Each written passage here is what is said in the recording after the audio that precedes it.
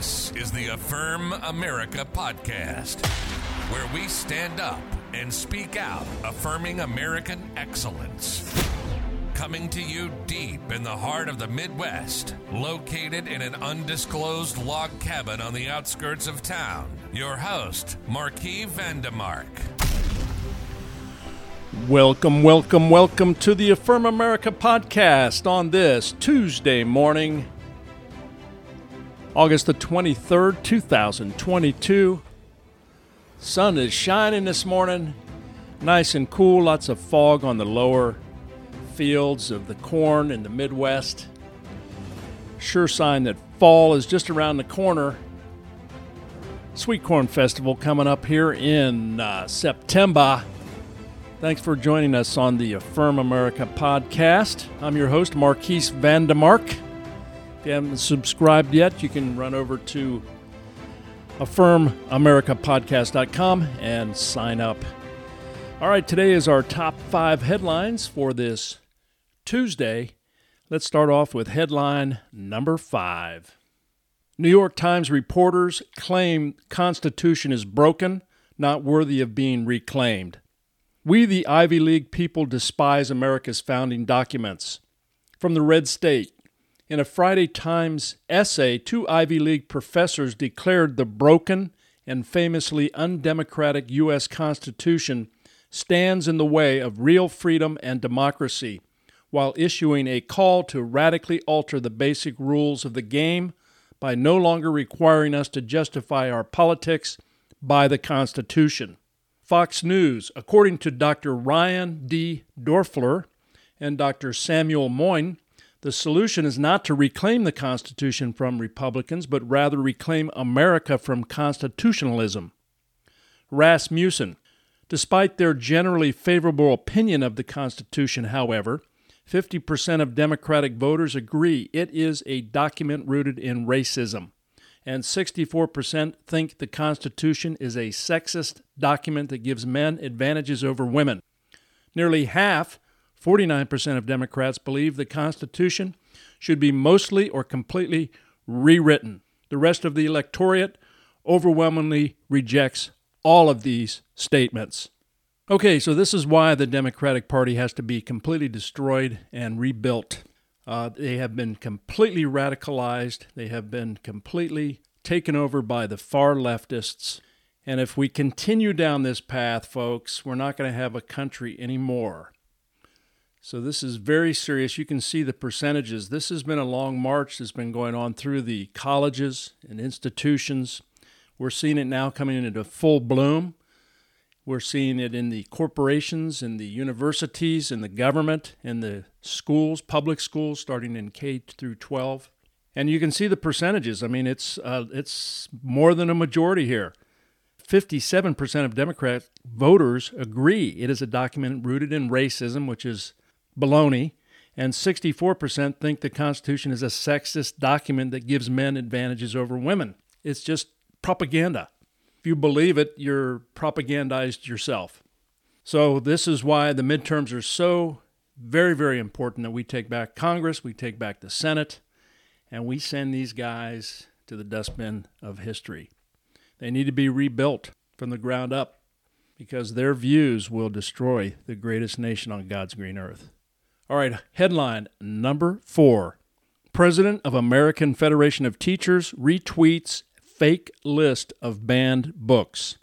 From the Daily Caller, Weingarten tweeted out a fake list of Florida's anti-woke banned book list on Sunday with the caption, "Books we have taught for generations," with 4 exclamation marks. According to a screenshot of the now deleted tweet, Weingarten tweeted out an apology after realizing the list is made up, saying she should have double-checked before I retweeted this list. My bad. Frank Luntz, that list is fake, Randy. Notice that there's no link to a source for it. Fox News, Governor Ron DeSantis, Republican, Florida, Press Secretary Brian Griffin responded to a different tweet posted by a worried citizen which said, Florida bans the Pulitzer Prize-winning novel To Kill a Mockingbird. Griffin said the claim was completely false. Okay, so these ideologues, this Weingarten, who's head of the teachers unions has completely failed our system. I mean, the public school system, 3 million students now have left the public school system because of how radically their ideology is, how they've changed, teaching critical race theory, transgenderism, LGBTQ ideas, starting in kindergarten, drag queen library readings.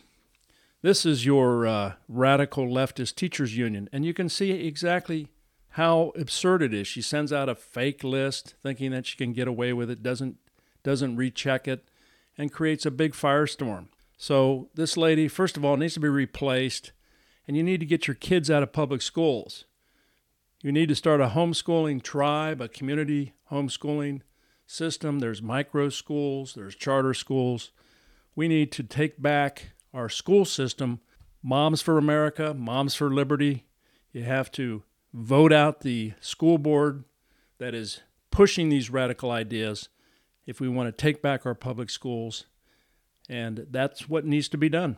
And you can see exactly the reason why based on how these leaders act in their indoctrinating information. All right, headline number 3. Trump files lawsuit seeking special master to examine evidence taken during FBI raid. From the Washington Examiner, former President Donald Trump has filed a lawsuit demanding the appointment of a special master to independently review any evidence the FBI seized from him as he pushes back against the unprecedented raid of Mar-a-Lago. Trump filed the motion on Monday seeking an order from a judge which would appoint a special master and which would stop the Justice Department from further review of the information they had seized from his Florida resort home until the special master is appointed. Trump also asked the judge to require the DOJ to provide a more detailed receipt of the property it had seized from him and to order federal investigators to return all items to him which had been taken but were outside the search warrant's scope. Politico. Trump's attorney said they were informed by a prosecutor that a Justice Department filter team is reviewing the seized records to call out any privileged materials, but the Trump lawyers contend that safeguard isn't sufficient. Well, this DOJ raid on a former president's home in Mar-a-Lago is really backfiring on them big time. They're running for the hills, and we're going to see a real pushback here with this situation. This was never meant to happen. This is outside the scope of the FBI. This could have been done much more professionally. They could have simply asked him, and he was completely willing to share any information with them. They didn't have to come in there with their guns waving. They just overplayed their hand. It's going to backfire. Already Trump's ratings have gone up considerably. He's now the front runner for 2024 as a result of the FBI's overreaction. This is the weaponization and the politicization of the DOJ and the FBI. This is why we need to clean house in the midterms. Get ready, because that's what's going to happen once we take back the House and the Senate. Everybody needs to get out and vote. Everybody needs to talk to their neighbors. Those that feel this is a very serious time, we need to take action. We can't sit at home and bellyache on our couches. We need to get out and be active. All right, headline number 2. Judge who authorized warrant for Trump raid declines DOJ's request to keep affidavit sealed. From Town Hall, a federal judge formally rejected the Department of Justice's request to keep the affidavit that led to the FBI raid of Mar-a-Lago sealed due to the intense public and historical interest in an unprecedented search of a former president's residence. The Biden administration argued the present record justifies keeping the entire affidavit under seal, but Judge Bruce Reinhart, who'd cleared the initial search warrant, said in a 13-page ruling issued Monday that the government had not given a strong enough argument for that request. Kyle Cheney, Magistrate Judge Reinhart, has filed a written order memorializing his decision to consider unsealing portions of the Mar-a-Lago affidavit. Politico. The Justice Department is due to propose potential redactions by Thursday, portending a potentially lengthy process of negotiation with Reinhart and possible appeals. Reinhart also rejected the contention that unsealing aspects of the affidavit would set a dangerous precedent, given the singular historic significance of this case. Okay, so the question is real simple, is what are you guys trying to hide? What is it about your affidavit that you're not willing to release, and why do you have to redact so much of the information? This is what they've been doing for the last 7 years with the Russian hoax and all the things that they've been pushing on the Trump administration, using these classified hidden methods to oppose their political opponents and to attack them. And this is exactly what's going on here down in Mar-a-Lago with the FBI raids. So good for this Reinhart guy. This guy should have stepped away from the case because of his bias. He was very biased towards Trump in another civil case. So the fact that he's willing to reveal the affidavit is a good thing, and I think it should be revealed. If they have nothing to hide, they should be completely transparent, but obviously they're pushing back because they know that they're doing dirty tricks, and it's time that the FBI and the DOJ get completely rebuilt from the ground up. All right, headline number 1.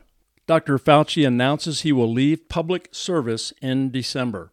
From the New York Times, Dr. Anthony S. Fauci said on Monday that he intended to leave government service in December to pursue the next chapter of his career, and that he would step down as President Biden's top medical advisor and the director of the National Institute of Allergy and Infectious Diseases, which he has led for 38 years. The announcement by Dr. Fauci, 81, was not entirely unexpected. He has hinted for some time that he was thinking of retiring. In an interview Sunday evening, he said he was not retiring in the classic sense, but would devote himself to traveling, writing, and encouraging young people to enter government service. Rand Paul. Fauci's resignation will not prevent a full-throated investigation into the origins of the pandemic. He will be asked to testify under oath regarding any discussions he participated in concerning the lab leak. Well, Dr. Fauci knows that the writing is on the wall, because once Congress takes back the House and the Senate is taken back, then there's going to be investigations, and Dr. Fauci's going to be sitting right in the hot seat, and he's got a lot of splaining to do, as they say. There's a lot of nefarious things going on with Dr. Fauci in Wuhan and the lab, and how he was working together closely with the Chinese researchers and scientists on gain of function, and lots of money pouring in from the U.S., used for weaponization too, by the way. This is breaking news yesterday on Steve Bannon's War Room. So let's get to the bottom of it. Let's find out who started this thing and why Fauci was so connected to it. He's got some problems in the horizon, and resignation is just one thing, but he's going to be called in on the carpet after the midterms. All right, those are your top 5 headlines for this Tuesday, August the 23rd. Thanks for joining us on another episode of the Affirm America podcast. I'm your host, Marquise Vandermark. We'll see you tomorrow. Have a wonderful day. God bless you. We'll see you then. This is the Affirm America podcast with your host, Marquis Vandermark. And let's never forget, America is great, and we affirm it.